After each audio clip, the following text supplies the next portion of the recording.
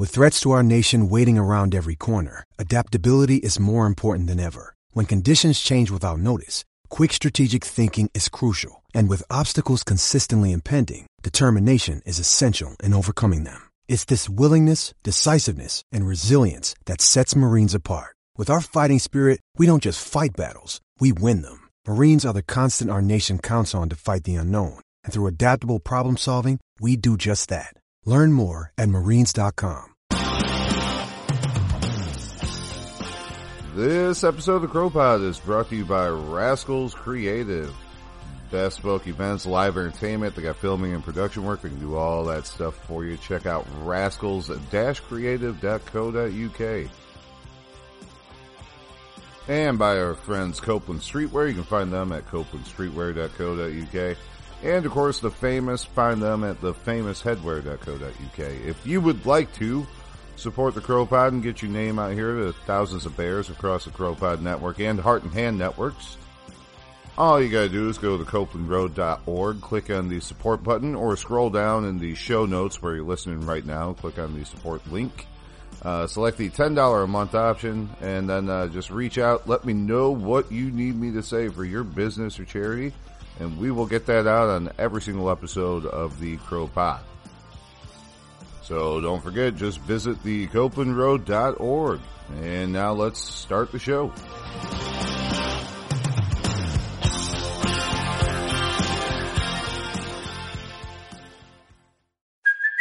Hey, it's Kaylee Cuoco for Priceline. Ready to go to your happy place for a happy price? Well, why didn't you say so? Just download the Priceline app right now and save up to 60% on hotels. So whether it's Cousin Kevin's Kazoo concert in Kansas City, go Kevin, or Becky's Bachelorette Bash in Bermuda, you never have to miss a trip ever again. So download the Priceline app today. Your savings are waiting. Go to your happy place for a happy price. Go to your happy price, Priceline. CROpod contains language and themes which may not be suitable for anybody.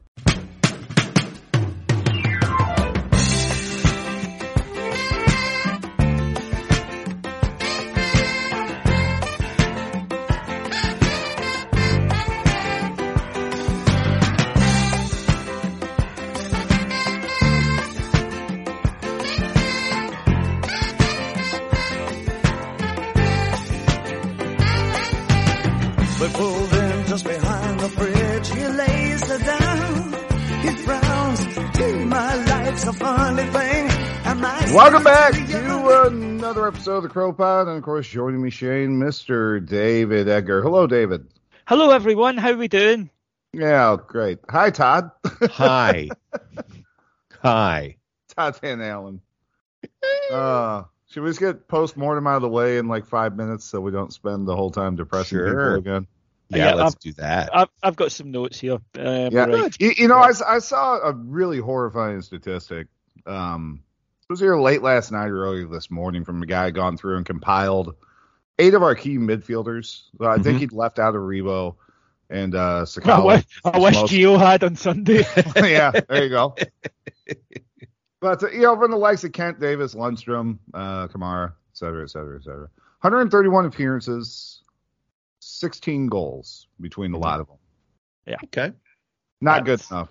Pathetic, isn't it? And look, that's a years-long trend now. We don't score enough goals. But no, I've got some notes just to save us a bit of time. I've got right here. Let's go. That was pish. You've been pish this year. You weren't much above pish earlier last year. You should have won the league. Sack everybody. I mean everybody. Not Jimmy Bell. Right.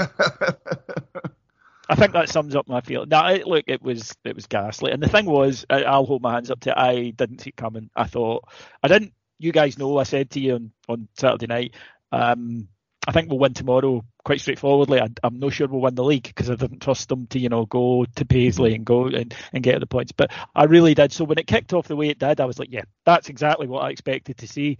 But they shat the bed. Mm-hmm. Yeah. It was such a high moment. Like that first 3 minutes, you're like, oh my God, like this is it. And I had cheekily put I don't know why I had this in my head, but I woke up one day and went, I'm going to put a 4-1 scoreline on this. And to his credit,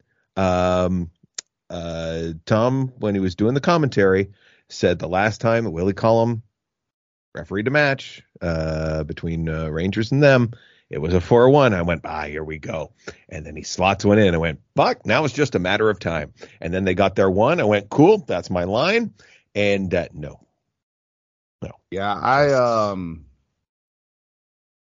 is there something in our left backs now where they just, a guy has a shot and they just leave him to go ahead and crash any follow-ups? Or they just look like they want to take a shit on the pitch? Because Bassey ended up in the exact same position as Barisic. Yeah, I thought Bassey overall was decent. Right? I think him, Lundstrom, and Ramsey were the three best. But again, it's just this switching off at key moments, making a stupid mistake. And we've seen it all season. Our season is absolutely littered with it. And they don't do it in Europe. And that makes you think, well, it's a mentality thing. So, again, there was a bit of a debate I had with some of the patrons, and they said, well, I don't think they're doing it deliberately. I said, no, neither do I. But you can subconsciously relax. I mean, let's face it, we all have it in our jobs. There are days you go in and you're keyed up, there's something big happening and you're right on it, and there's days you go in because you have to go in. And, you do the work that's put in front of you, but you don't quite have the same enthusiasm. And I think we've seen that so often. But in Bassey's case, he's a kid who's learning, and you can understand that. But again, in Balogun's case, I'm not sure how you excuse his age trying to head a ball all the way back across. Right. It was easier just to either let it go out or deflect it out. Mm-hmm. I think as well though that our players, our defenders, there is a sense of panic anytime the ball comes into the box, and it's spoken about all season. McGregor. Because once again, McGregor won't come for a ball. As soon as it was launched, I said keeper's ball as soon as it was launched, and Adam had time while the ball was in the air to say he won't though. Mm-hmm. And that's it. And because we know it, so the defenders know that they're defending right on, our goal line. They panic, and that's what leads to goals like that. Whereas any other goalkeeper, I think, comes out and punches it. And look, bad goalkeepers come out and miss it, and you lose a goal. I get that, but even so, and he made a wonder save in the second half. It doesn't matter. That's the problem. And he might be brilliant against Braga, the more night. And you'll still get this. You'll still get these beezers of a performance every so often. But I don't think there's a lot of doubt. And people confuse criticism of how he's playing with criticism as him as a Ranger. And it really isn't. Al McGregor is a legend. It is established. He is a Hall of Famer. He is debatably the best Rangers goalkeeper of all time. All of that is true, and it doesn't change. And he could concede 20 between now and the end of the season, and it won't change that. It's just, is he the best goalkeeper for us right now? And I don't think he is. So to that point, we have seen time and time again, last season in particular, when there's confidence at the back, it runs through the spine of the team, right? The defenders are able to defend better because they have full confidence, and if anything gets past us, we know he's got it. Midfielders, the defense has it, we can play forward. The midfield, it's a ripple-on effect, and that's where we found the most success. Do you think part of the problem is that now people are seeing the defenders are seeing McGregor is shaky, so now they don't have that confidence, and now they're like, "Fuck, this is on me now. I better not fuck up." And now that's in their head the entire time, and then they fuck up.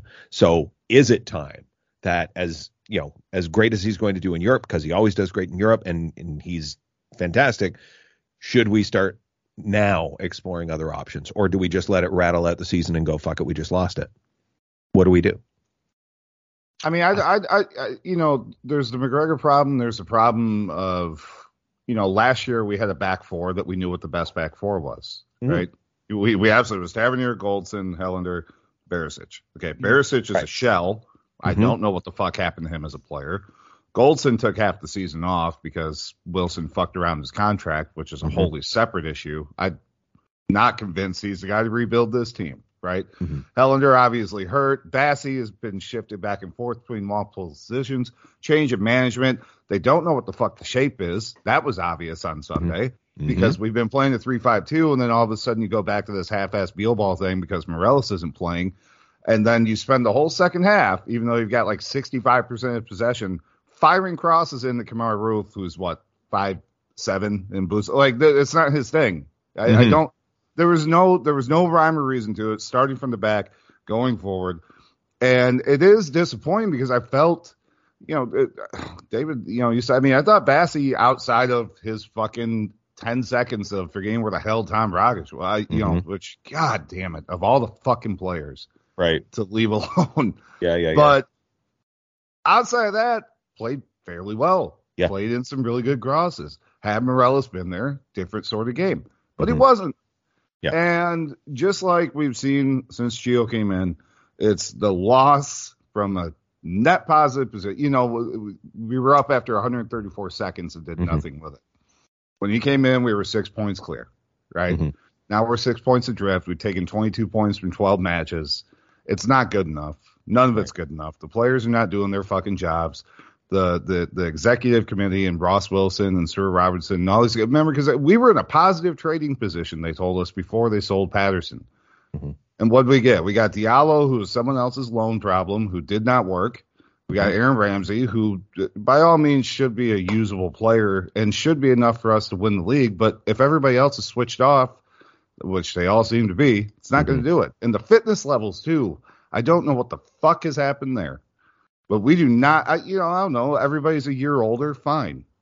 But if that's the case, then you need to find some way to inject Sakala or Lowry or someone like that into the side who's going to bring that level back up. Yeah. Lowry, to me, we had three defensive midfielders on the bench. You don't need three defensive midfielders. I mean, come on. So Lowry should have been there, and I'd be getting him in the team. I think we've said on here before, next season I'd far rather see Lowry and McCann given a go than two, English Championship squad fillers that come up and earn decent money and don't do anything. So, look, it was a sore one because I think the feeling will always be, because I think it's correct, that we blew this. We threw this away, and we absolutely did. And I was seething after the game, and you're sitting there in the press room waiting to give you a question. And I actually said to him, "Can you explain how a 12-point swing has happened between, how's it gone so badly wrong?" And I think he was a bit miffed at it, but it has happened. I wasn't being unfair. It did take place, and we've taken 4 more points than Hearts since Gio came in. Terrible form, and he got the bounce immediately. I do think, though, that there's something in it about the players, don't get me wrong, because under Gerrard this season, they were getting 2.31 points per game. Under Van Bronckhorst, they've been getting 2.26. The Rangers haven't changed in 2022. They've done what they did all season. The difference is Celtic have improved, and that's why. But this Rangers team, that's what it has done all season. That's what it will do to the end of the season. And we'll just need to fumigate the place and start again. It's a shame because a lot of those guys should have been leaving as heroes, and this will take there's a cloud. Unless, of course, they win the Europa League, which then it becomes the best season in my lifetime, which is so absolutely bizarre. That's the thing about this. Well, a cup double changes. Well, as always, winning changes a lot of things, but it does change everything. It won't change the structural and systemic issues that are happening off the park right now that have helped or breed this kind of problem into the squad in the first place. And that's where, again, I think that's a cheap excuse for footballers. I'm not saying for the players themselves. It's not a good enough excuse. Like I said, there was going to be a regression. You're not going to go only getting up 13 goals. I think it doesn't help. It doesn't help the mood. Right, I agree with you there. It doesn't help the mood around the club. But equally, I think if the players are saying, well, they booked a trip to Australia, and that's why we couldn't beat Celtic. I'm going to fall out with them. If you're Morales or Goldstein, and you're sitting there and you're watching them, letting them wind down your contract, going, what the fuck did I need to do in order to either A, be rewarded by this team for the purpose of staying here for the next 3 or 4 years, or B, being rewarded for this team by this team for now, so that when I'm sold on, I can get a bigger contract wherever I go next. I mean, they're taking care of themselves professionally. I absolutely agree with that, and it should. Last season, basically, because we let understandably as fans, but it appears the club did as well. If Steven Gerrard wanted it, he got it, with the exception of money that they didn't have. So last summer, Rangers will sell a couple of players, and he said, "No, we won't." And I insist we're keeping all of them. But I want to bring in players as well. And Rangers, we just don't have the money. That's why you have a director of football to say, I understand your position, but I need to think of the bigger picture of the club. Yeah. So, no, we are going to sell these players because we've been talking to him for 6 months and he's not signed a new deal, so he's not going to. But yeah, my prediction for what it's worth, Kent will go, Aribo will go, Goldston will go, Alfie will stay. That's what I think. Okay. This summer. I think Speaking of Alfie, does anyone remember the last time we felt like this, and it was the Alfredo Morelos red card, and everyone was screaming "sell him"? Yeah, well, remember that story, isn't it? I mean, it's he's the best redemption story because, but that's why we love Alfie, because he's real. His life goes up and down. He's not just this, perfect. There are highs and lows, and that's like life, and that's why we absolutely love him, as well as his personality, and I think that's. I think he does genuinely feel appreciated here. Jesus, he was very appreciated on Sunday when we see what happens when he's not there. Yeah. But right, come on, people come on this show to cheer themselves up. They don't come for this pish. So I'll start you off with a story. Nice. From my life, folks. Right. So the other night starts Sunday morning. I'm leaving. No. I'll do it. Thank you all. Thank you. And that's a wrap. Yep. Sally says the flush on the downstairs toilet is broken. And I said, did you break it? And she said, no, it's just broken. I said, right, okay. Yeah. Always just a mystery. Maybe one of the dogs did it. I don't know. There was a rattle in the night and suddenly it was broken. Who knows? Some sinister force, as Shane will know that refers to Al Haig's classic, right? So, yeah, maybe it was that. Maybe it was the devil himself. But anyway, she said... There was a cancer building in your downstairs bathroom, Dave. A cancer building. It was close to the presidency.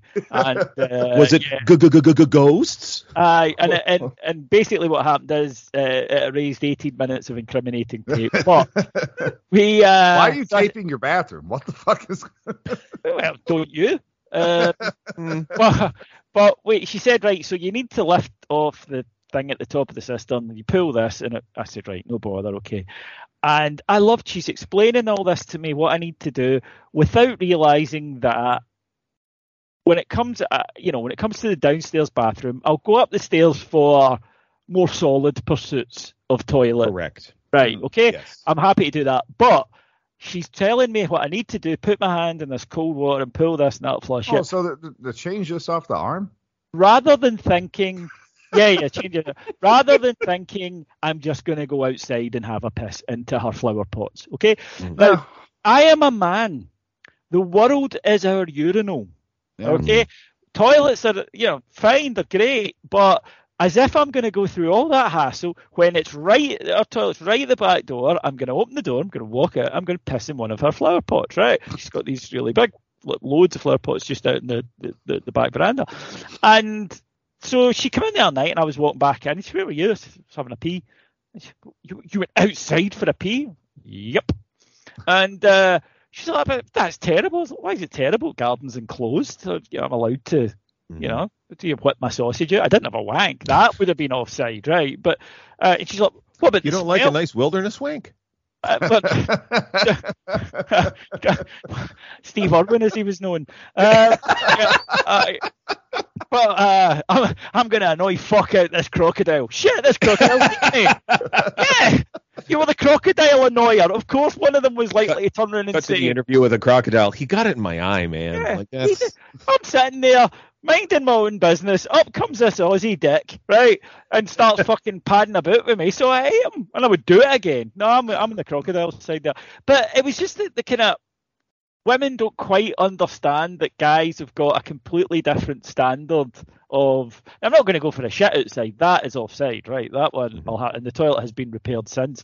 But, for the sake of 5-6 hours... yeah, I'm just going to go out. I mean, I'll need, 2 peas in that time. I'm just going to get outside and, hey! And then you're going to do the things that boys do, which is have fun with your whittling, right? You're not just going to go and quietly... try to spell your name. Right. You're going to try to spell your name. You're going to see how high you can get it. You're going to pick out targets and pretend that you're shooting them.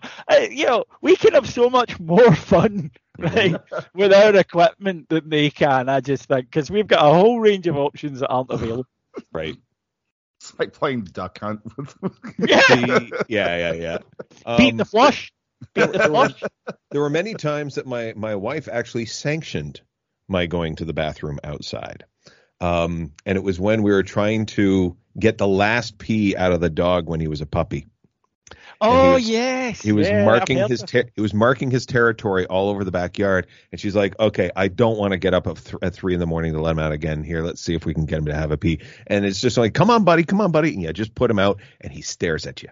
So you're like, motherfucker. Okay, so what I would do then is, a couple of beers in the night. I'm like, okay, I know what I'll try. And I went straight to the back tree on the property and proceeded to pee. And then the dog is like, the fuck are you doing? And then comes over, looks at it, looks at me in disgust. And then I back it off. And then he's like, wow, we can't have this. And off he goes to water and a nice restful sleep. Yeah. No, it's true, because if they see you doing it, they go, oh, right, I need a pee. So that is actually a genuine tip. But don't say you don't learn anything on the CROpod, folks. Yeah. Right? Because you do. So Saturday night, I got asked to host a dinner for Rangers supporters Erskine appeal. Yep. Happy to do it, and it was at the Kirkintilloch Rangers Sports Club, well-known club over here. People know it. Brilliant place, brilliant people. So went along and, did what I was supposed to do. But I do want to just apologise, because he's a listener, to the guy who, they did a raffle, fundraiser, obviously, and put £10 in an envelope. And, if you won, then you get half the money that was in there. But there were 2 prizes, and one of them was one that they had asked me to donate, which I did. They'd asked me to donate this to give.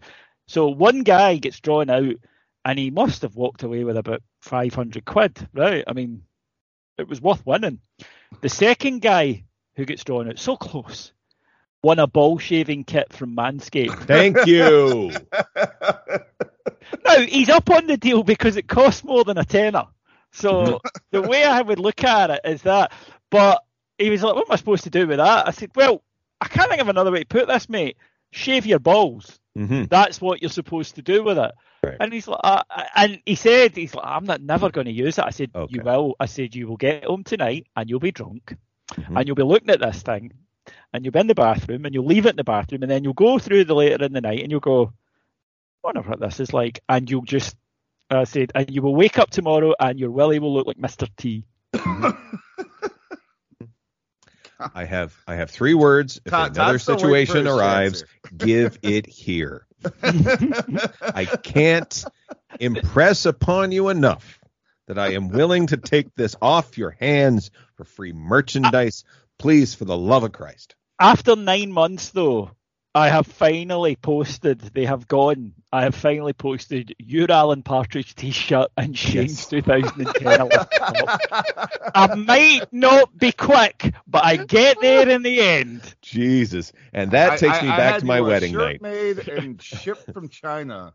You could have, fuck yeah. Oh, you could have had a season, right? There could have been a new kit out. But I might not be quick, but I do get there in the end. And therefore, you should be getting both of these. And I even thought it turns out this is even worse, actually. Oh, fuck, you're going to hate me. It turns out that for Sally's business, she's got one of those things that prints, like you don't need a stamp or you don't need to go to the post office except to drop it in. You just need to put the details in and the postage gets paid and taken from your bank account. So she said to me, she's like, right, what is it? I said, it's 2 shirts. And she said, value, is it, more than 250? I said, no, well below that. And she said, right, okay, so do you want it sent second class? And I can only imagine what second class airmail must be like, right? It just puts the package in coach. It has no leg room. Yeah, it basically... Bring your own snacks. I think it'll be like the flight that Indiana Jones is on. Where there's, like chicken running about. It's just all Ryanair. That's all. Yeah. So I splashed out. I mean, it was her bank account, so thank her. So Thanks, it was Sally. first class, Sally. Recorded, signed, all that good jazz. Sent from her. So it's going and it's away. And like I say. It's the same when people win prizes on Heart and Hand. You will get it. You just might not necessarily get it when you think you're going to get it. It may be delivered posthumously, but you will get it. But you will get it. Your relatives will receive this. Yeah, this thing will at one point arrive. It's just I think I look on it as doing a civic virtue, that in this hamburger fast food age that we live in, people have lost the gift of patience. I'm returning that gift to them. Right. By making them wait for shit. I love picturing the form that they have to fill out to get the prize from Heart and Hand. Is it, okay, name, address. Sweetie, who's the executor of our will? Yeah. Who? Okay. Yeah. Children, next of kin to receive it in the event that David doesn't post it for 4 years. But the longest recorded Heart and Hat gap actually was 7 years. As a guy came up to me at a live show in 2019 and said, I won a T-shirt in 2012. And you never sent me it. So I turned into our merch stall, handed her a T-shirt and went, congratulations. So 7 years is my record. But he did get his T-shirt. That's the thing. I get there and they end up, I'm kind of like, who's the slowest footballer you've ever seen? Oh. It's a toughie, isn't it? Jesus. I mean, Kirk Broadfoot could Broadfoot was slow, be right Broadfoot, there with inflation. What's his name? Brisket. Brisket? That's from the We Are the People days. The big lad. Oh, the big Mexican boy. What was his name? No. Herrera. He was Herrera. Oh, Herrera was horrible. He was slow. Or Fran Sandaza. Yeah. What the fuck was all that about? I mean, he was quick to answer his phone, but wouldn't sign for us in the Premier League. Would sign for us in the third division. Now that a little bit odd of a chat. Yeah, he was the slowest. Kevin Kyle, obviously from that. Kyle, that's the guy I couldn't think of. Yeah. I kept thinking Kyle Kinane and went, that's not it. That's not it. The funny thing, it probably would have been quicker to fix David's toilet situation than. Big Eduardo, though, got the most of his time in Scotland. His Instagram is like a collection of Scotland's greatest tourists. But I mean, he didn't play much, but he did embrace his time here, which is sort of admirable. That is nice. Yeah. And then you had Carlos Pena, who suddenly found that somehow the UK has more cocaine available than Mexico, which was clearly shocking to him. I'm never sure signing somebody with an alcohol problem to come and live in Scotland is going to be. Well, we were talking about this because obviously there was that half-wit at the game on Sunday who threw a bottle, right? And I mean, just the level of moronism to do that. You're gonna. It's not only can you hurt someone, right, but you can hurt your own players as well because there's glass on the pitch. I mean, it's just don't. Also, you don't go to somebody's work and throw glass bottles at them. They are at work. You wouldn't go into a fucking chip shop. Well, maybe this guy would. I don't know. I don't think he would. I think you're right, and I think a large part. I'm pretty sure normally he wouldn't, and I'm pretty sure it's because he's been bevying non-stop 24 hours.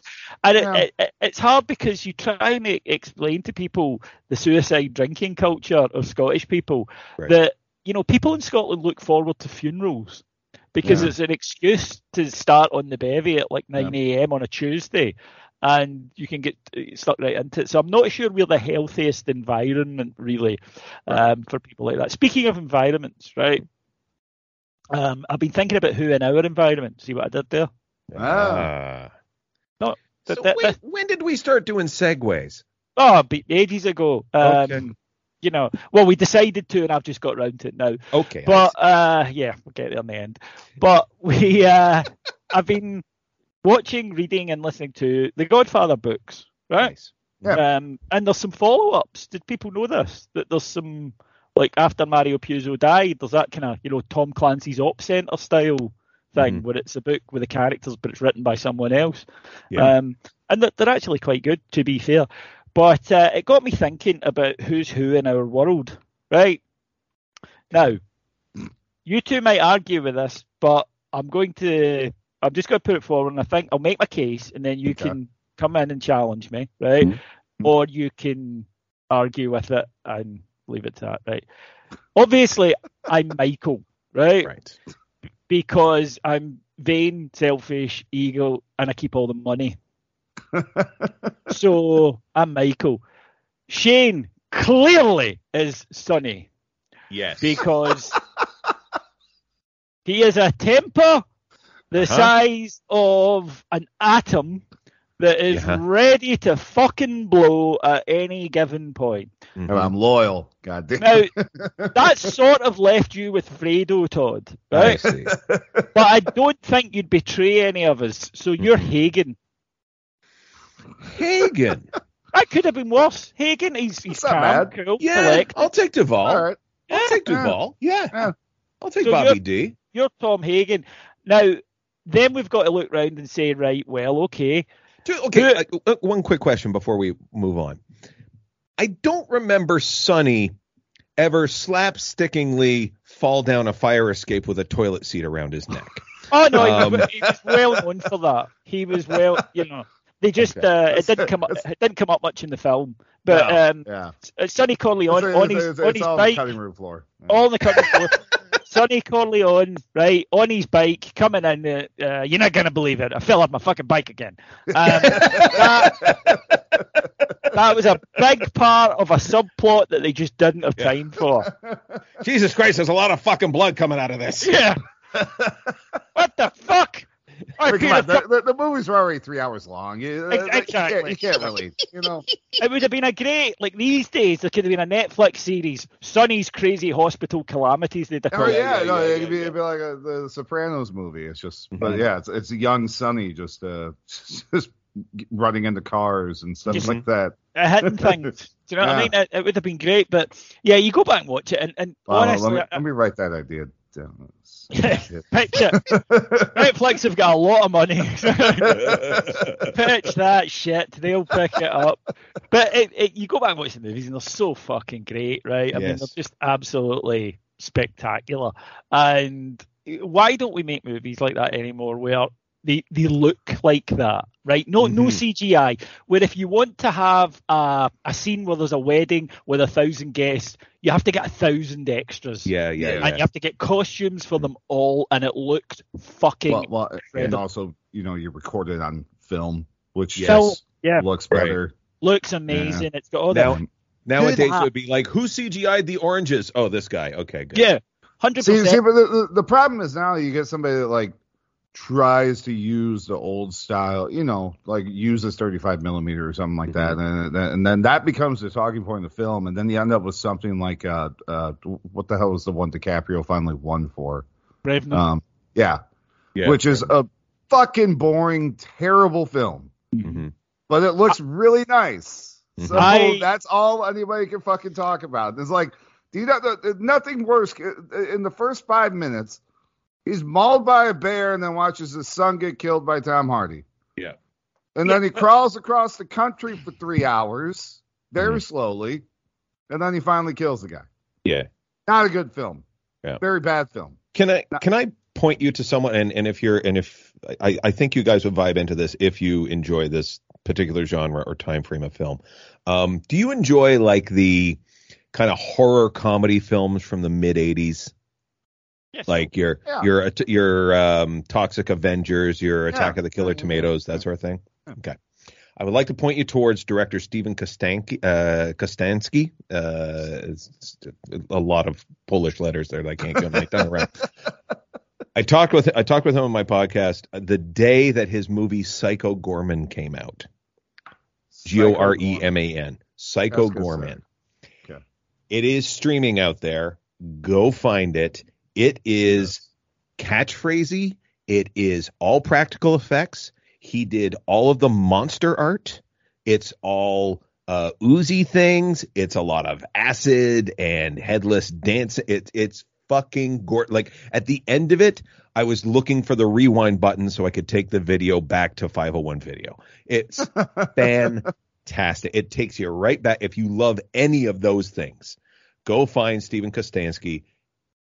Amazing director, and he gets it. He grew up on this stuff, and he's like one of those guys that just went, I want to do this. So he did. Yeah, and it's always I can enjoy that. You can feel the love in the movie, and it's so phenomenal, just so great. Yeah. Yeah, that sounds very much my cup of tea. Siblings Mimi and Luke unwittingly resurrect an ancient alien overlord who was entombed on Earth millions of years ago after a failed attempt to destroy the universe. You got it. Boom. That's a proper movie. That's it right there. Yeah. That to me is a movie. Oh, and hour 35. See, yeah. Boom. It's a short ass movie. Well, see what I absolutely fucking despise, right? And I follow up my friend Gail about this. My friend Gail is a real movie person. You know this. Friend of you guys as well, right? And she goes to movies a lot. It's her hobby, and a perfectly good hobby, right? Yeah. But she watches everything, right? And she'll come in and she'll recommend movies to. Well, she's kind of given up with me now, but she'll recommend them to another friend of ours, and I'll see them. And she'll go, David, this is one of your movies that you'll hate. And it's always a film set in 1940s Romania with a young girl going through her first menstruation who discovers life through the use of library books. And it's like, how the 2 hours and 52 minutes. 2 hours of people looking sad in Vienna. And it's like, the other thing I hate, Bill Murray looking sad movies. See, Bill Murray, I fucking love Bill Murray, right? Bill Murray is a genius. I love Caddyshack. I love Ghostbusters. I love Stripes. I love What About Bob, right? I love Bill Murray movies. See Lost in Translation, Broken Flowers, all that pish, where you've got 3 hours of Bill Murray looking quite sad as a woman walks by and says, hey, Bill, how are you? And he goes, fine. And that's it for 3 fucking hours. No, that's pish. And they win all the awards. It's always shite like that wins awards. Nobody, for example, gave an award to Short Circuit. And I think they shouldn't. It's a shite movie. What? It's horrible. Short Circuit is horrible. Because I know, right? I know you're going to play the whole racist card, aren't you? I didn't even think of that aspect of it. It's still shit. It is a horrible movie. Well, it is, right? But you guys know my propensity. It's a horrible shit racist movie, okay? But you guys know my propensity for shit racism. Movies. Like, I still genuinely believe that Down Periscope with Kelsey Grammer should have won an Oscar. Right? Yeah. I still genuinely believe that is a classic movie. Yeah, Harland Williams stole the movie.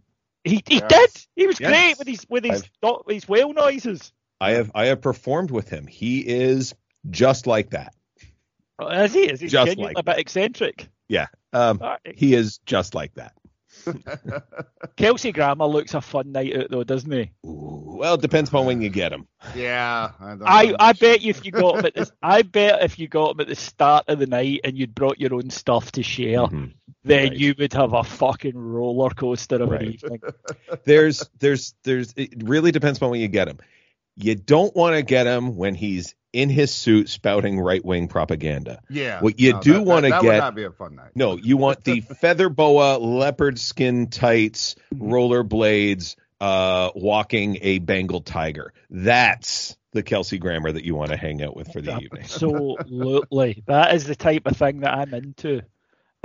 So yeah, I bet you that all these guys that are like, sober and spouting, as soon as you get them, again, Godfather, Senator Pat Geary, but that's who these guys are in real life, right? They're nice suit, elegant, say the right sound bites for the camera. Then as soon as they get home, they've got a sex cauldron downstairs. Every type of cocktail you've ever imagined, uppers, downers, all of that shit. That's what you're after. I'm just trying to picture what the size of a sex cauldron would be. Like, it would have to be. Well, they shut down big. that place. Oh, okay. Was that a place? No, it's in the. It's Krusty's. Krusty's sex cauldron. Krusty's sex cauldron. I thought they'd shut that place down. Talking about SEX in front of the CHILDREN. Sex cauldron. Sex cauldron.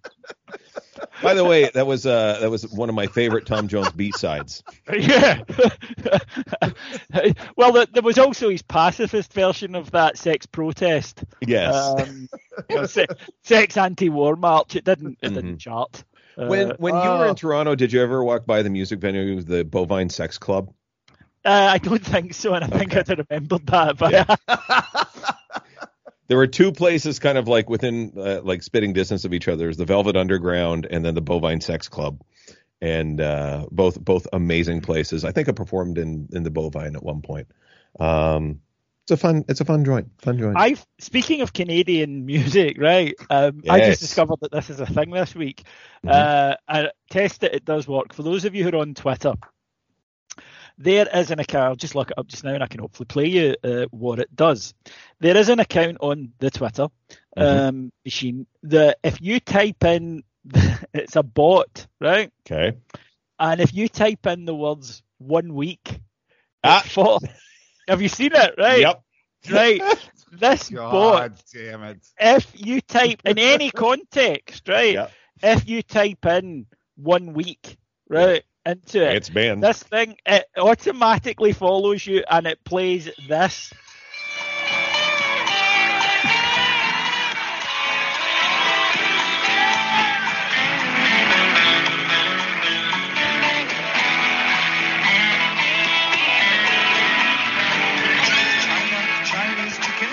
China, the Chinese chicken, chickadee China, the Chinese chicken, chickadee China, the Chinese chicken.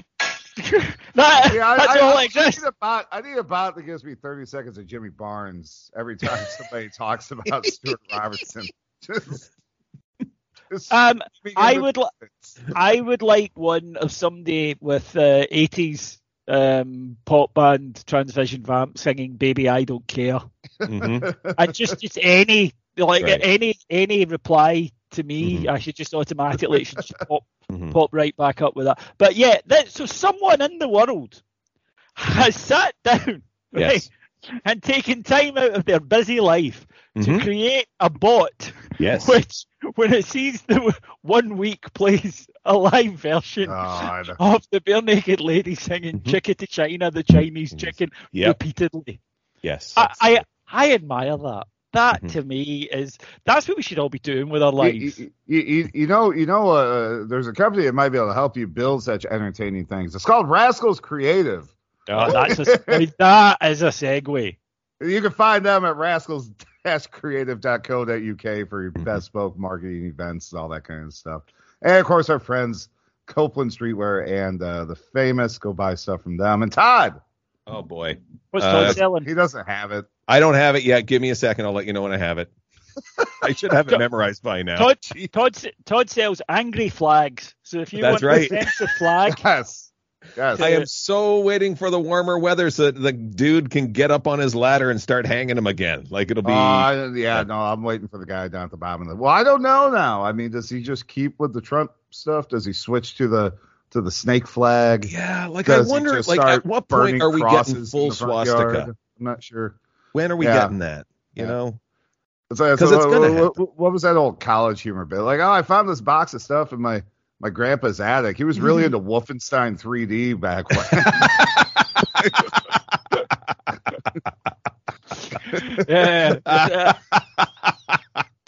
Yeah, it's like that line in Extras, like, where do you find all these swastikas? Oh, my nan's attic. Where do you find the 20-foot Nazi banner? It's these collectors in the UK. It reminds me of that Father Ted thing where he says, "Come and see my war collection." He goes in and it's like all Nazi memorabilia. And Ted says, "Do you have any Ally war memorabilia?" And he said, "No, Ted, I wouldn't be interested in that sort of thing."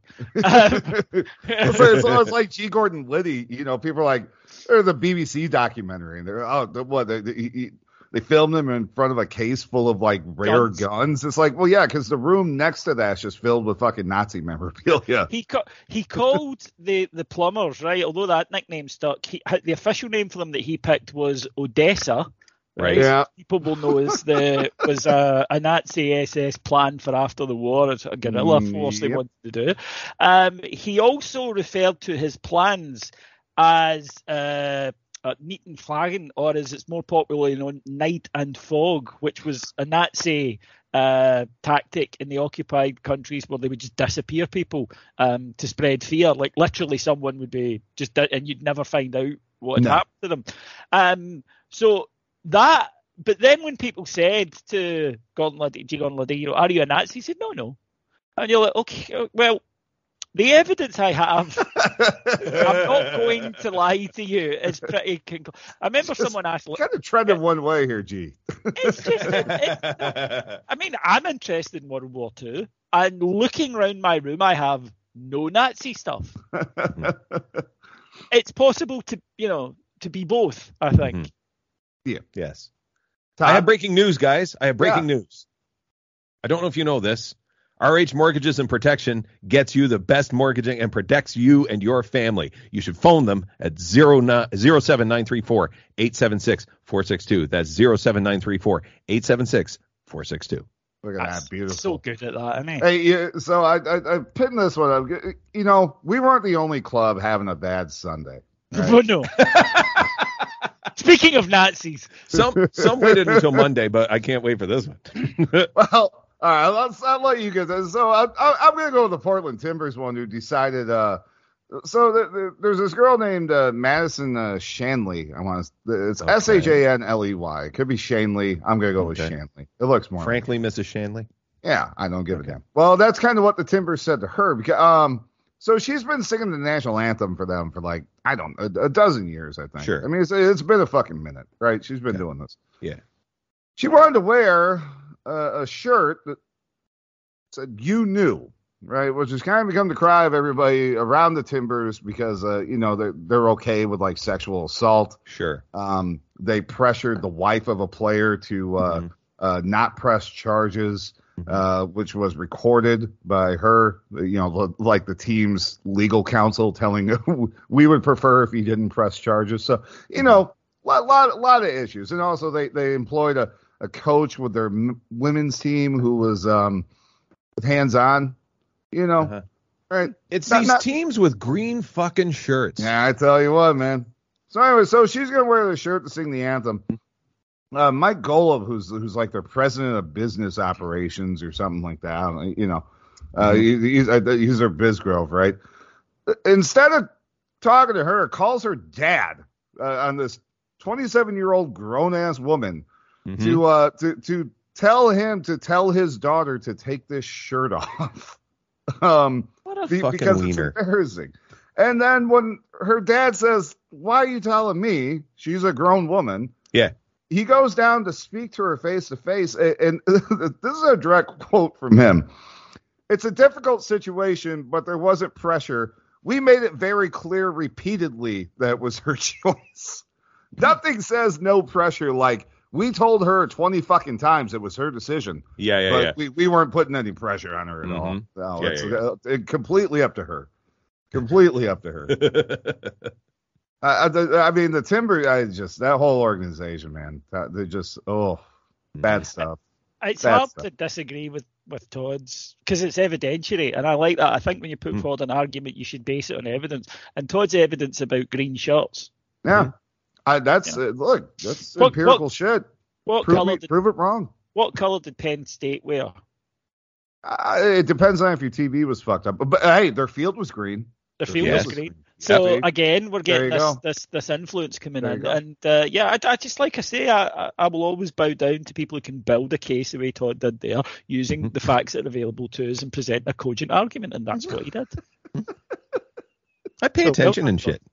Well done, Todd. I don't, and it's getting worse. I don't, and it's absolutely getting worse. So again, this thing on Saturday night. Tom phones me on the Friday who organises it, and he says, "Right, David, we've got this, that," and I was like, "Okay, yep, okay." And I looked down at the notes because I was trying. I wanted it to work, I wanted to be a good boy. And I looked down at my notes, and I'd written, "Tom has phoned," and this is about 10 minutes into the call, and he told me a lot of stuff. But what I'd been able to deduce from the call is that I went, he went, "You're not listening, are you?" I said, "It turns out, no, I'm not. Is there any chance you could just write all this down for me?" So when I went there on Saturday, he hands me like 3 fucking pages written in huge writing, like with loads of exclamation. "Do this, say that, introduce this person," and just all these notes. Thank you. Yeah, I mean, sometimes you need stuff just laid out for you like that. I think it's in. Did you know that punning, actually, over punning, is a recognised mental illness? Huh. Yeah, you can be addicted to making puns and making bad puns. I don't think I'm addicted to it yet, but I'm certainly fond of a terrible pun, I've got to admit. But yeah, partly over punning is a sign of. So if you're somebody that repeatedly annoys your family by doing it, folks, it turns out you might be a little bit of a whack job. David, you're kind of sounding like David from about 18 years ago. Like I'm not addicted to it. I just really fucking like it. Yeah. I just really fucking like it. I adore the smell of cocaine. My wife tried. We were sitting watching. Do you know that episode Duffless of The Simpsons? Yes. Yeah. Homer gets done with a DUI and has to quit. Right. Yes. Yeah. Right. So we were sitting because we watch Simpsons every night. Bit of a routine. 6:00. It was on, and we'd watch it and go to the pub basically. So we're sitting watching it, and my ex says to me, she goes, "You couldn't do that, could you?" And I went, "What?" She went, "Go 30 days without a drink." And I can see where this is going. And I said, "Of course I could. Are you saying I've got a problem?" She went, "Yeah, you do. Right, okay, prove me wrong." And I said, "No, and I'll explain why." I said, "Because if I was to say, yes, I'll do that, it would only be to prove to you that I could do it, when you should trust that I would be able to do it. And therefore, I am not going to insult the foundation level of our relationship, a marriage based on trust, by going out of my way to prove." Please tell me that you were pouring a double rye as you were doing this. No, I was getting ready to go to the pub to prove something to you. You're tying your shoes. Right? Yeah, I mean, literally, sticking on the aftershave. This is what I want. I want this soliloquy to go. And it's not a soliloquy because you're doing it to her, but it's like this entire speech to have, just as you're sitting cross-legged in your chair, clinking the ice in a cocktail as you're swirling it. Making sure, because whenever I was going to the pub, I had to make sure that I had beer in the house so that if I came back, right. So I'm putting bottles of beer in the fridge, and I said, I could give up booze easily if I wanted to, but I don't want to. So if I say that I am doing it when I don't want to, that's me admitting that I have a problem, which I don't. So therefore, if I do what you want me to do, I am actually giving in to the thing that you want to not be true. So it's better that we just go with my way rather than yours. To which she replied, "Fuck off, David." And she may have had a point. Look, one time we were, a story you will like then, Todd, because it's very much that. I came in and I was the worse for wear, right, from the night before. But clearly I was I was coming home at 11 o'clock on a Sunday morning when I said I'd be home at 7 o'clock on the Saturday night. So I come in and she's like, "Fuck's sake, blah, blah, blah, you're a mess." And I said, "Look, I wasn't really drinking." And she went, "You stayed out all night." I said, "Yeah, but I wasn't drinking." And then it got heated. And I went, "I'll show you drinking." And I picked up, and I picked up a bottle of Jack Daniels, and I just fucking downed as much of it as I could. That was a terrible move in hindsight, looking back. So I felt immediately ill, right, because you're not supposed to drink. Basically, I've been 3/4 of a bottle of Jack in a winner, and but I couldn't be sick. I couldn't. So I'm trying to argue. You gotta. Ooh. Absolutely. So I'm trying to argue while keeping the sick down, and then I thought I'm gonna have to up. She needs to storm out. By the way, that is one of my favorite Beastie Boys songs. I got my sick down. I keep the sick down. I ain't giving her the satisfaction. So I thought, right, I need to move this argument. Be participation. Okay. I need to move this argument up to her storming out sooner than because it's going to end inevitably in her storming out, right? So why don't I just get there quickly? So I remember I said something that the absolute trigger line, right? And I only use this for special occasions. While holding the kind of sit down and saying, "I feel fine, I feel great," I went, "You're turning into your mother." Yes. There we go. Nuclear fucking weapon, right? And off she stormed. I watched her leave, shouted at the door, "I don't come fucking back." Immediately walked into the toilet and shunned her. Yeah. And this was there were meals from 1986 coming out, right? There was like long defunct food chains products were coming out of me. I'm sure a bit of fibia and tibia came out in this particular spew. But as I lay there on the bathroom floor, unable to move in last night's clothes, I was bathed in a sense of triumph because I had won. Yep. And then blurted out the last line from the Proclaimers song, and I won't turn out like my dad. I like my dad. I like my dad. That's their song. Don't turn out like your mother. All right, no. Yeah. Well, I mean, again, I have turned out like my mother, but the problem is my mum would admit she's quite evil as well. So, but no, it's such a great line. As soon as you find out that that's the base fear of your partner is that they'll turn into their parents, and especially especially if, like me, you like your parents, so they can't you're turning into your dad. Great. Yeah. Wouldn't that be great for everyone concerned? He's such a lovely man. There are so many moments now where, because my dad is turning 80 in a matter of days, and there are so many times where I'll do something and I'll go, motherfuck. And I've turned into my dad's a church minister, and I've turned I've turned into my dad, but with more fucking swears. It's just amazing. I hope you take over the family business one day, and I hope you're up there on the lectern and saying, and lo, it was written that we must turn now to page 2. Motherfucker! I just cut my fucking... Where's my fucking notes? How sharp are the fucking pages on these cunting Bibles? I would pay money for that. Gold leaf my fucking ass. Yeah, dude, fuck's sake. Look after the meek. I was meek as fuck today. See you. That would be great. Speaking of career launching, I've decided something. Because Bandcamp did the waive the fees again. So I punted that out and said, hey, if you haven't got my album, all the money goes to me. So that was fine. Thank you. She did it. And I've decided for my next album, I figured out that I've got to do some more marketing around it, because you can't just like put out an album and just sit back and wait for the accolades to come in. I'm not going to win a Juno that way. So I've decided as soon as I release the album, I really have to start flashing my willy about. Yeah. And only then will thankfully, the accolades that I deserve. Yeah, the Hollywood Reporter told us that they created a brand new Grammy category. when Louis C.K. won the Grammy for, quote, first special since sexual misconduct allegation. Yes. So I am hoping to get nominated next year. I really don't think that should be a category. I said at the time that there's way too many awards these days. Yeah. It's absolutely crazy. I mean, and everyone can win one. Yes. You know? And then it's going to infect the Latin Grammys, and that's no good. And Will Smith won, of course, first Oscar after slapping Oscar host. Yeah. Yes.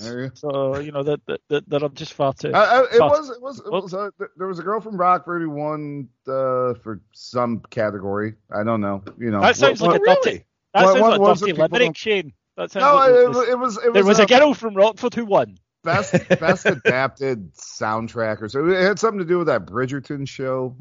Okay. I don't know.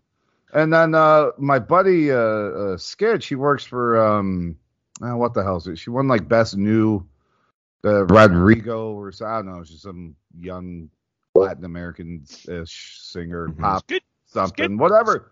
It's good to see you keep up with your friends' interests and hobbies as much as I do. He knows I don't know new music, and much the same. He left a great job working at the theater here in town because it was a 2-year contract that pays a shit ton of money. So he's out, coordinating her tour production because it's a 2-year contract worth a shit ton of money. He knew nothing about who the hell this person was. It's my impression of Shane hearing an 808 in a track. What the fuck's that? Oh God. So there was a good one here. I don't even want to get into Ukraine because we've entered like the mass killing stage of war, and it's very hard to make jokes about that. Yeah, I agree. Yeah, but here we go. Thankfully, Viktor Orban, the nut job in Hungary. There, yeah. Declared victory over 6 foes in his speech, right? Yeah. I think my friend Dan O'Sullivan broke down these 6 categories for me. So the first one was, quote, the left at home. Yep. So Jews. Okay. The second one was the international left abroad. Jews. The Jews. Third one, Brussels bureaucrats. Jews. Fourth, George Soros. Oh, Jews. Jew. One Jew. Yeah. Okay. By the way, we're not saying these people are Jews. We're saying he's saying. Yeah. these No. Yes, Yeah. yes. Yeah. Five, the international media. Definitely, that's what he's going Definitely. for. And number 6, Zelensky. So. Oh, absolutely. That's Jew. genuinely. So I think although also a Nazi. Don't forget. Jewish Nazi. a Jewish Nazi, yeah. Didn't we all just want at the end of the list and Ellen DeGeneres? Like, didn't we just? Jordan Rivers. God rest her filthy soul. God rest her filthy soul. You know, Orban is an absolute fucking head case. But it's difficult because you try to be culturally sensitive in a way, but I think at this stage of the game, it is difficult for people in the West when we hear about Hungary and such countries to not go, they're at it again. Yep. Because they have a By long. the way, here goes my monthly. Are those actually air raid sirens or are they testing them situation? Yeah. Hopefully, 1 week it won't be. And I think we're all preparing ourselves. But what a fucking podcast that'll be, by the way. Yeah, I don't know if I'll be able to get that one out, David. You might have to do the production. I'll take it for me. God, if his internet shuts down in the fucking rain. Yeah. That'll definitely get us top 5. if we have a live nuclear annihilation on the show, I have zero doubts. Yeah. Here's the difference. Like when we lived in Toronto, on Shaw Street, where I lived just north of the park where I'd walk my dog, there was an air raid siren. Like we had one like right downtown Toronto. You look up and go, oh fuck, that's an air raid siren. That's kind of fun. In suburban Ottawa, no. There's like when it happens, it'll just be us with coffee cups in hand, looking at the horizon, going, "Ooh!" Like that's what our warning will be. It will be, "Ooh, that shouldn't be." I'm not even sure we're the one in the neighborhood. I mean, well, I got a general idea just based on hearing it. But see, the problem, we took the civil defense sirens and then like reapplied them to be used as tornado sirens, which doesn't really work unless you're outside. Which people still don't seem to understand because they'll be, I didn't know, I didn't hear the sound. Well, no, you were indoors. Although this one is very loud. That's a lot. That's the first that really kind of came. That's across. A good one. Yeah, I think the wind changed directions there. I have a Viz letter that deals with this. I'll just read to you. It says, "Dear Viz, my neighbours are constantly telling me to turn off my siren, which I keep going at full tilt 24 hours a day. They've even threatened to call the police if I don't switch it off. However, I don't feel any obligation to accede to their request as it's not a siren, it's actually a 200 decibel klaxon. As everybody knows, a klaxon is completely different to a siren because it goes aruga, aruga, as opposed to 24 hours a day. If they would only ask me to turn off my klaxon, I'd be perfectly happy to oblige, as it does make a fucking awful rock.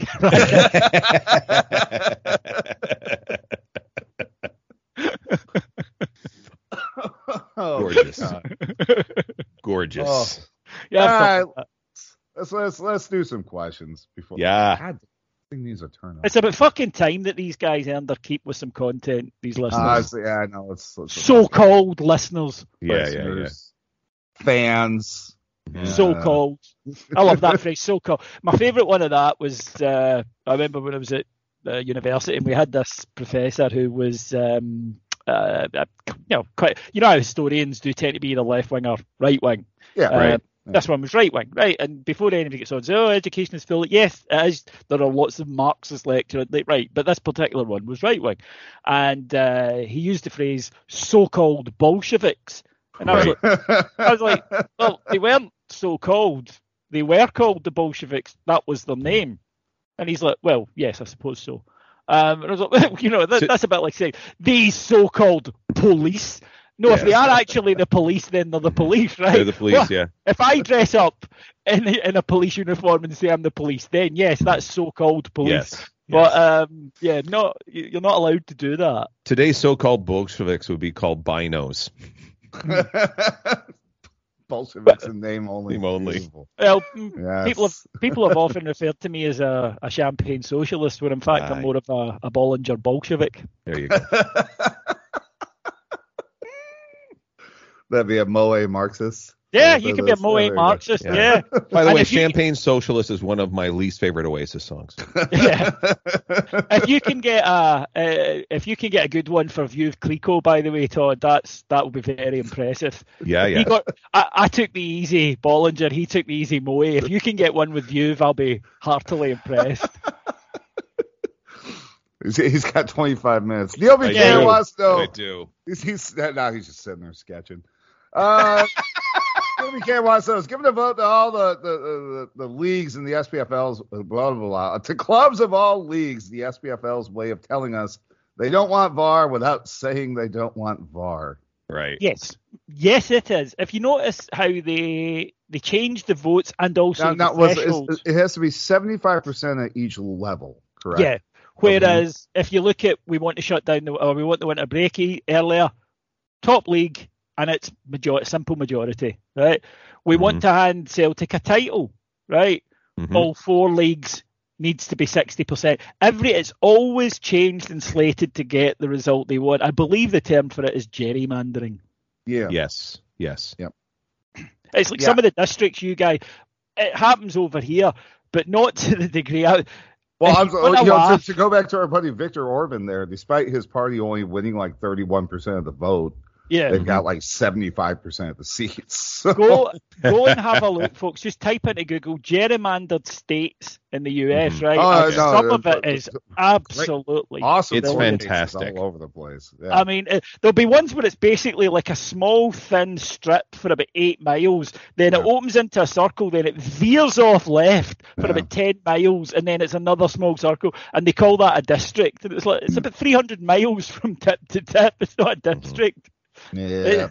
But it's just carefully done, and that's what the SPFL do with this. So yeah, it's absolutely, look, we don't want VAR. To go back to my previous point, it won't solve anything because the officials are still awful. As we saw with one, Kevin Clancy's wonderful showing early in the weekend, but two, I don't.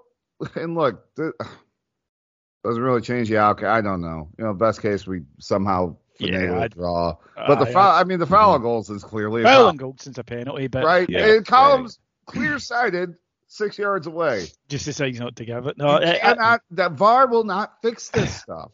And also, I mean, here's the good news though for folks. Kevin Clancy is retiring in the summer. Oh, yeah. So it's not all bad news. No. Here on Walton's Mountain. I mean, that fucking the handball in the match he was calling, where the guy dives to the ground and sticks his arm out to slap the ball away. Clancy's looking directly down the barrel at it. Nah, it's fine. We're good. Yep. He didn't mean to do it. When you're so bad that the SFA are saying, I think you should retire this summer, then let's just go ahead and let's just you're being retired. Graceful exit. Yeah, you're bad at your job. He's going to a lovely farm in the Highlands. Yeah. He can live out his days. That's it. Kevin's going to live on a farm. And then every third week is like, well, got to replace the windows again. Can I visit Kevin, Daddy? No, he's with his new owners now. He's in a better place. You don't want to confuse him. Come on. Yeah, he's in a better place. Graham Curry wants to know, Florida Man highlighting how mental America can be. God, we haven't done Florida Man for a while. Yeah, no, it's been quiet. Well, he's I Florida Man signs bills. I mean, Florida Man's all throughout the world now, so it doesn't matter. Is anything bonkers happening in American sport, like gluing shutters closed and throwing bottles onto the park? Yeah. Oh, Jesus, yes. Yeah. I mean, honestly, we've always got pitch invaders, although usually, they just kind of run around for a minute and then get horribly wrecked by some off-duty police officer. Look, I criticize America as our sort of idiot dwarf nephew, right, who has gone out on his own and has made a right cunt of it. But I do think we need to hold our British listeners, I think we need to hold our hands up here and say that if we're saying we have the odd crazy incident in the UK, they piss all over us for Right. volume and craziness level of everything. So, you know, Yeah. like we. Well, it's a good thing though. The UEFA, they want a opening ceremony to the Champions League final now because you know the Super Bowl has one. Why shouldn't the Champions League final have one? Yeah. The only reason You're I'd be up welcome. The only reason I'd be up for that is that they have to get in like an industrial band to do it. Like Todd mentioned, if they get Front 242 or Hello. Nitzer Ebb or Nine Inch Nails, right? I'll watch. I'll watch. But it has to be. They're not allowed a pop act, right? We all know it'll be fucking Pitbull. It's always fucking Pitbull, isn't it? Yes. Goes without saying. That's who it will be. But they should be forced at gunpoint to have Trent Reznor on to do the hand that feeds. If they do that, I will be bang up for it. Yep. There was like in the MLS Cup final that our boy James Sands won there. Yeah, with New York City's opening goal in Portland. Again, Portland really on a high note here in this episode. Two fans fired quite full aluminum bottles at the players, one good. striking one. So, yeah, no, that shit happens. Although we don't, I mean, obviously this guy snuck a glass bottle in, but, you know, that's not good security either. You really can't get stuff in the parks over here because, you know, that's how the terrorists win. So. That's true. Yeah. You don't want terrorists winning. No, we don't. They did on Sunday, and I've been down ever since. You know, it's not a bad it's not a bad thing at all. No, we laugh in the face of terror. I mean, because look, honestly, lads, right? Who's braver than us when it comes to this sort of thing? What, us on the pod? Yeah. Oh. I mean, we are rock hard alpha male types. First of all, how did you know? Secondly, I mean, I haven't been punched for a couple months. So. That's true. If there was a war, right, I'd end up somehow safe running it somewhere. I don't know how, it would just happen, right? Mm-hmm. Whereas good, honest, decent people like Cammy would end up getting shot in the first wave. Mm-hmm. Right, that's how wars work. It's always pricks like me that survive them. Called conscription. Yes. Whereas I would either be, I've been thinking about it, like what would I have been in the war? I would either been a general, but like a non-fighty general, you know, not a Patton, like one of the guys at you'd be in the room moving the boats and blocks on the map. Yeah, I'd be moving the pins, right? So I'd either be doing that, or I think I'd be a black marketeer. Sure. and you know, like basically selling things at a huge. But I think I'd either be like General Melchett and Blackadder or Mr. Burns. I think would be the two roles that I'd go to. Anything that kept me off the front line. There's a very old Billy Connolly album now, but it's if people might know which one it is, and if so, if you could point me in the direction of it, I think it came out in the late 70s, where he talks about his old regiment, the Queen's Own Royal Deserters. Yeah. Their motto is "Fuck this for a game of soldiers." I'm off. Nice.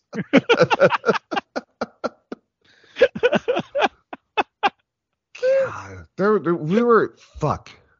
Who was I was talking to somebody the other day because we were, you know, the Falklands thing that came up, and then we were talking about other events throughout lifetime and whatnot, and it dawned on me and terrified me because, you know, this is the thing, like what World War II was 45 years ago, right? That's what it was. 9/11 is twice as close to the dissolution of the Soviet Union as it is to right now. Yep. That's fucking crazy. 9/11 was 11 years after, or 10 years, after the final dissolution. Yes. In 89, but 10 years, 2001, and is now 21 years later. Yeah.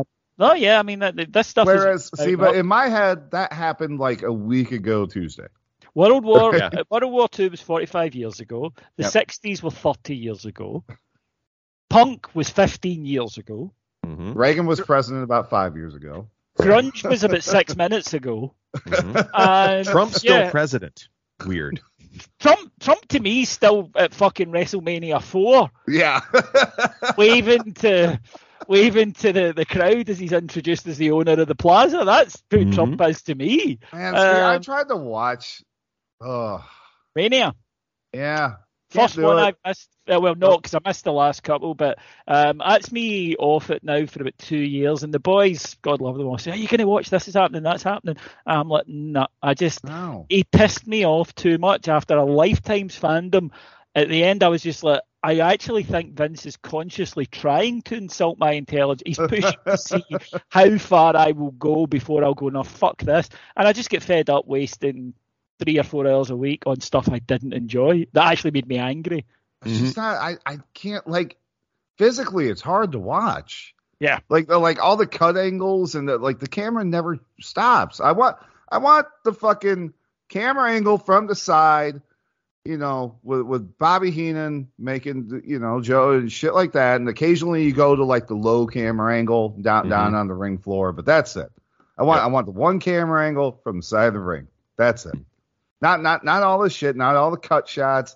Quick zooms, pans, all this crap that just, it gives you motion sickness watching that shit. Yep. Mm-hmm.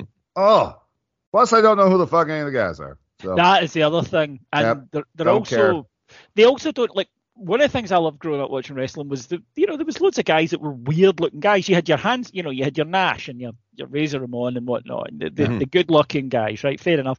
But you had these evil looking motherfuckers, right? Whereas everyone who wrestles now looks like a Ken doll. Yes. They're 6'4" and above, perfectly chiseled. There's no berserker. There's none of that. I remember that when the fun. earthquake was the Canadian earthquake. Yes. Okay. Yeah. That's when he first.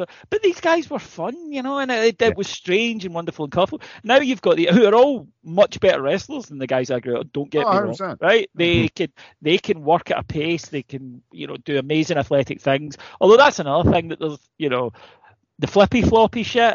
As your man Bret Hart called it. After a wee bit, if I want to see a trapeze artist, I'll go at the circus. Well, they're all like, every single one of them is like the early 1, 2, 3 kid. Right? Yeah. Every single one of them. It's just fucking, just give me a guy that can put out a fucking sleeper hold good like Ted DiBiase.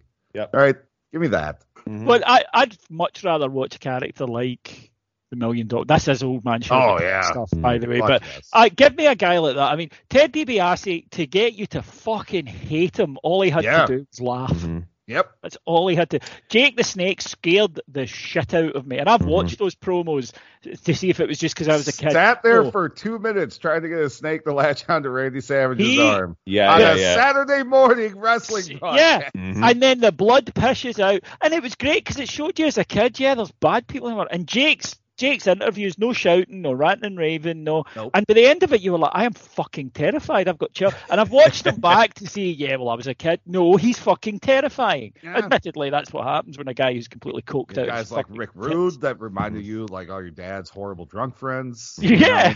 You had everything going. Yeah. Hacksaw Jim Duggan. Yes. Bringing a 2x4. I just look at this guy. Is like, what a fucking tool. That's my guy. That's my guy. Honky Tonk Man, good shit. Big Very Boss good Man. Shit.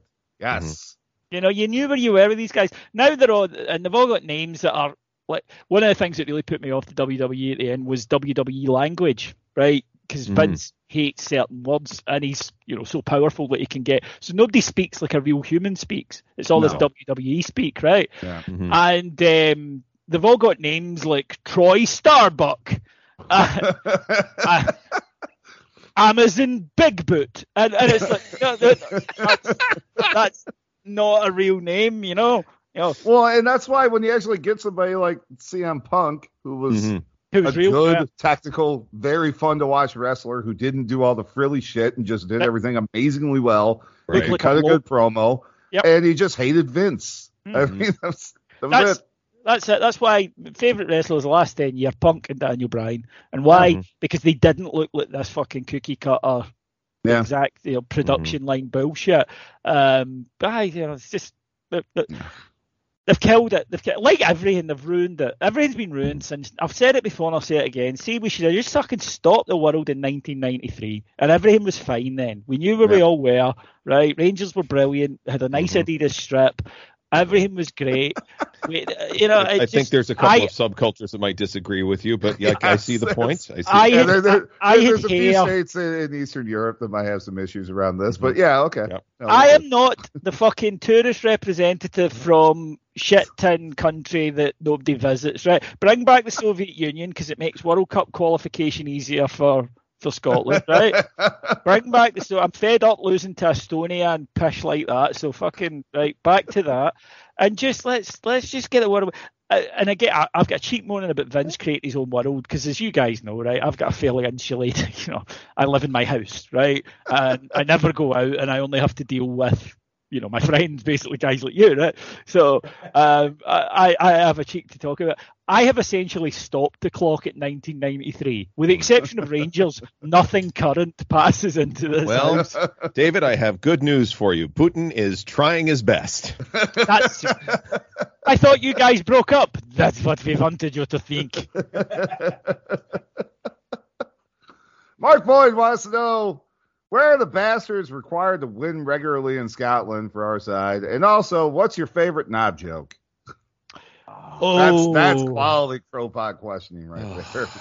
Oh, that. I mean, well, I've been saying it since, we didn't have him anymore. I would kill for someone like Ian Ferguson in this side.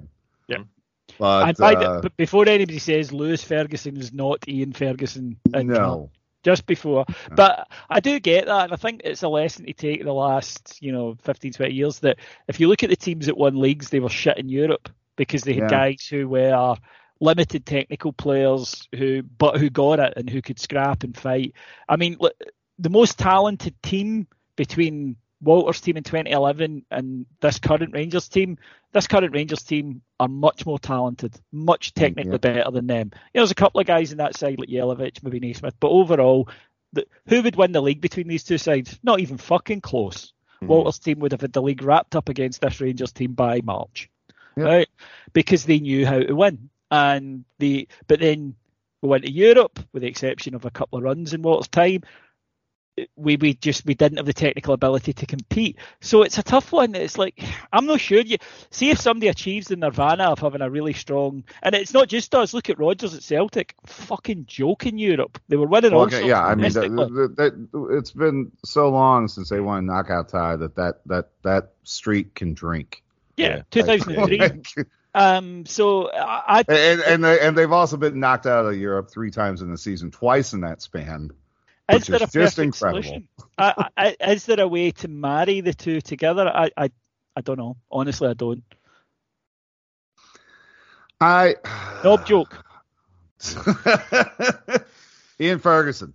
That's all I want. Find me one. Fucking hell. Can I? I'll give you my knob joke, right?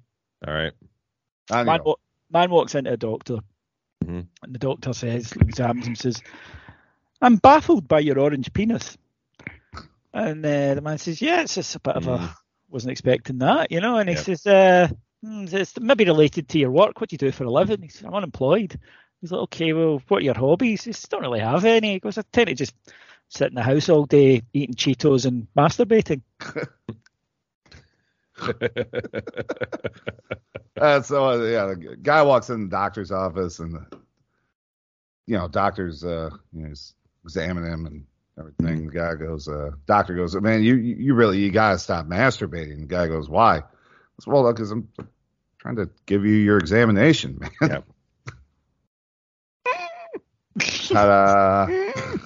Took me a minute there, but I'm quite Yep. Fair play.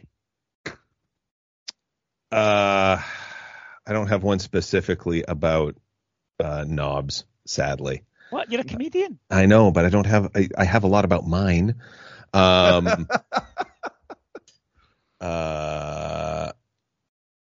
comes. This is not a dick joke, but it's dick adjacent. Guy is constantly having problems trying to get his wife to come. Every time he tries to have sex with her, he can't get her to come. So he goes to the doctor and says, "How do I do this? How do I fix this?" And he goes, "Well, a lot of women get overheated. So what you need to do is find a guy that you trust, one of your friends, and get him to fan you guys with a towel. and maybe that'll help cool her down, and then she'll be able to concentrate, and then she'll be able to come. So he's like, okay. So he calls his next door neighbor, comes in and describes what he needs to do. So he's sitting there and he's fanning and he's trying to get her to come. He will not come. She will not come. She will not come. And then he's like, Jesus Christ, you're fanning us all wrong. Give me the towel. You get in here. So as soon as his neighbor starts having sex with her, she comes instantly, goes, and he goes, see, that's how you fan a fucking towel. So, so dumb. So dumb.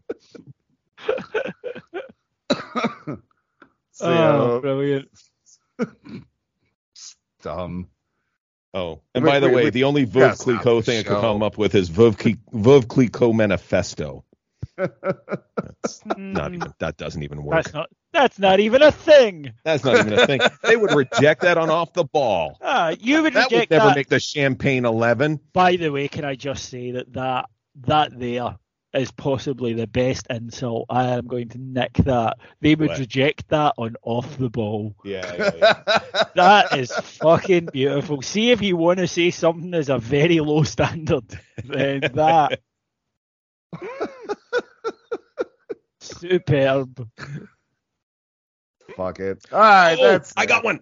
Oh, This is not mine. This is my friend Jimmy Pardo's joke. He had to babysit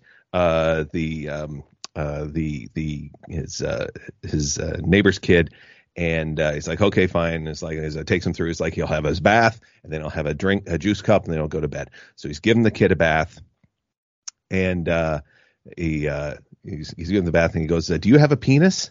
He goes, why, yes, I do have a penis. He goes, is yours like mine? And the kid points to his penis. He goes, God, I can't believe this. Like, no, my penis is not like yours. He goes, why isn't it like yours? You see, well, your penis is uncircumcised, and my penis is erect.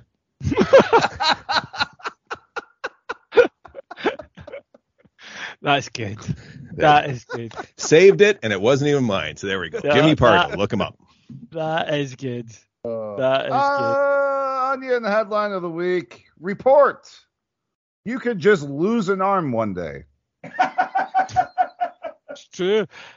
I sent you a couple this week that I would like considered. Yes. And maybe it's the non-parent in me. But I liked, first of all, new mother confirms childbirth most rewarding experience a desperate attention seeker with no personality can go through. And the other one is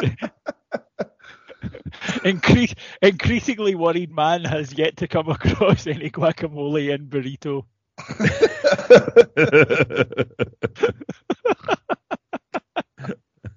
There was one of their video ones. It was like security camera catches porch thief stealing Amazon delivery driver. Mm-hmm. Just walks up and grabs the fucking guy. The one I submitted this week was hike with neighbors through ravine, enjoyable despite not finding missing child. Yeah. That's fucking brilliant.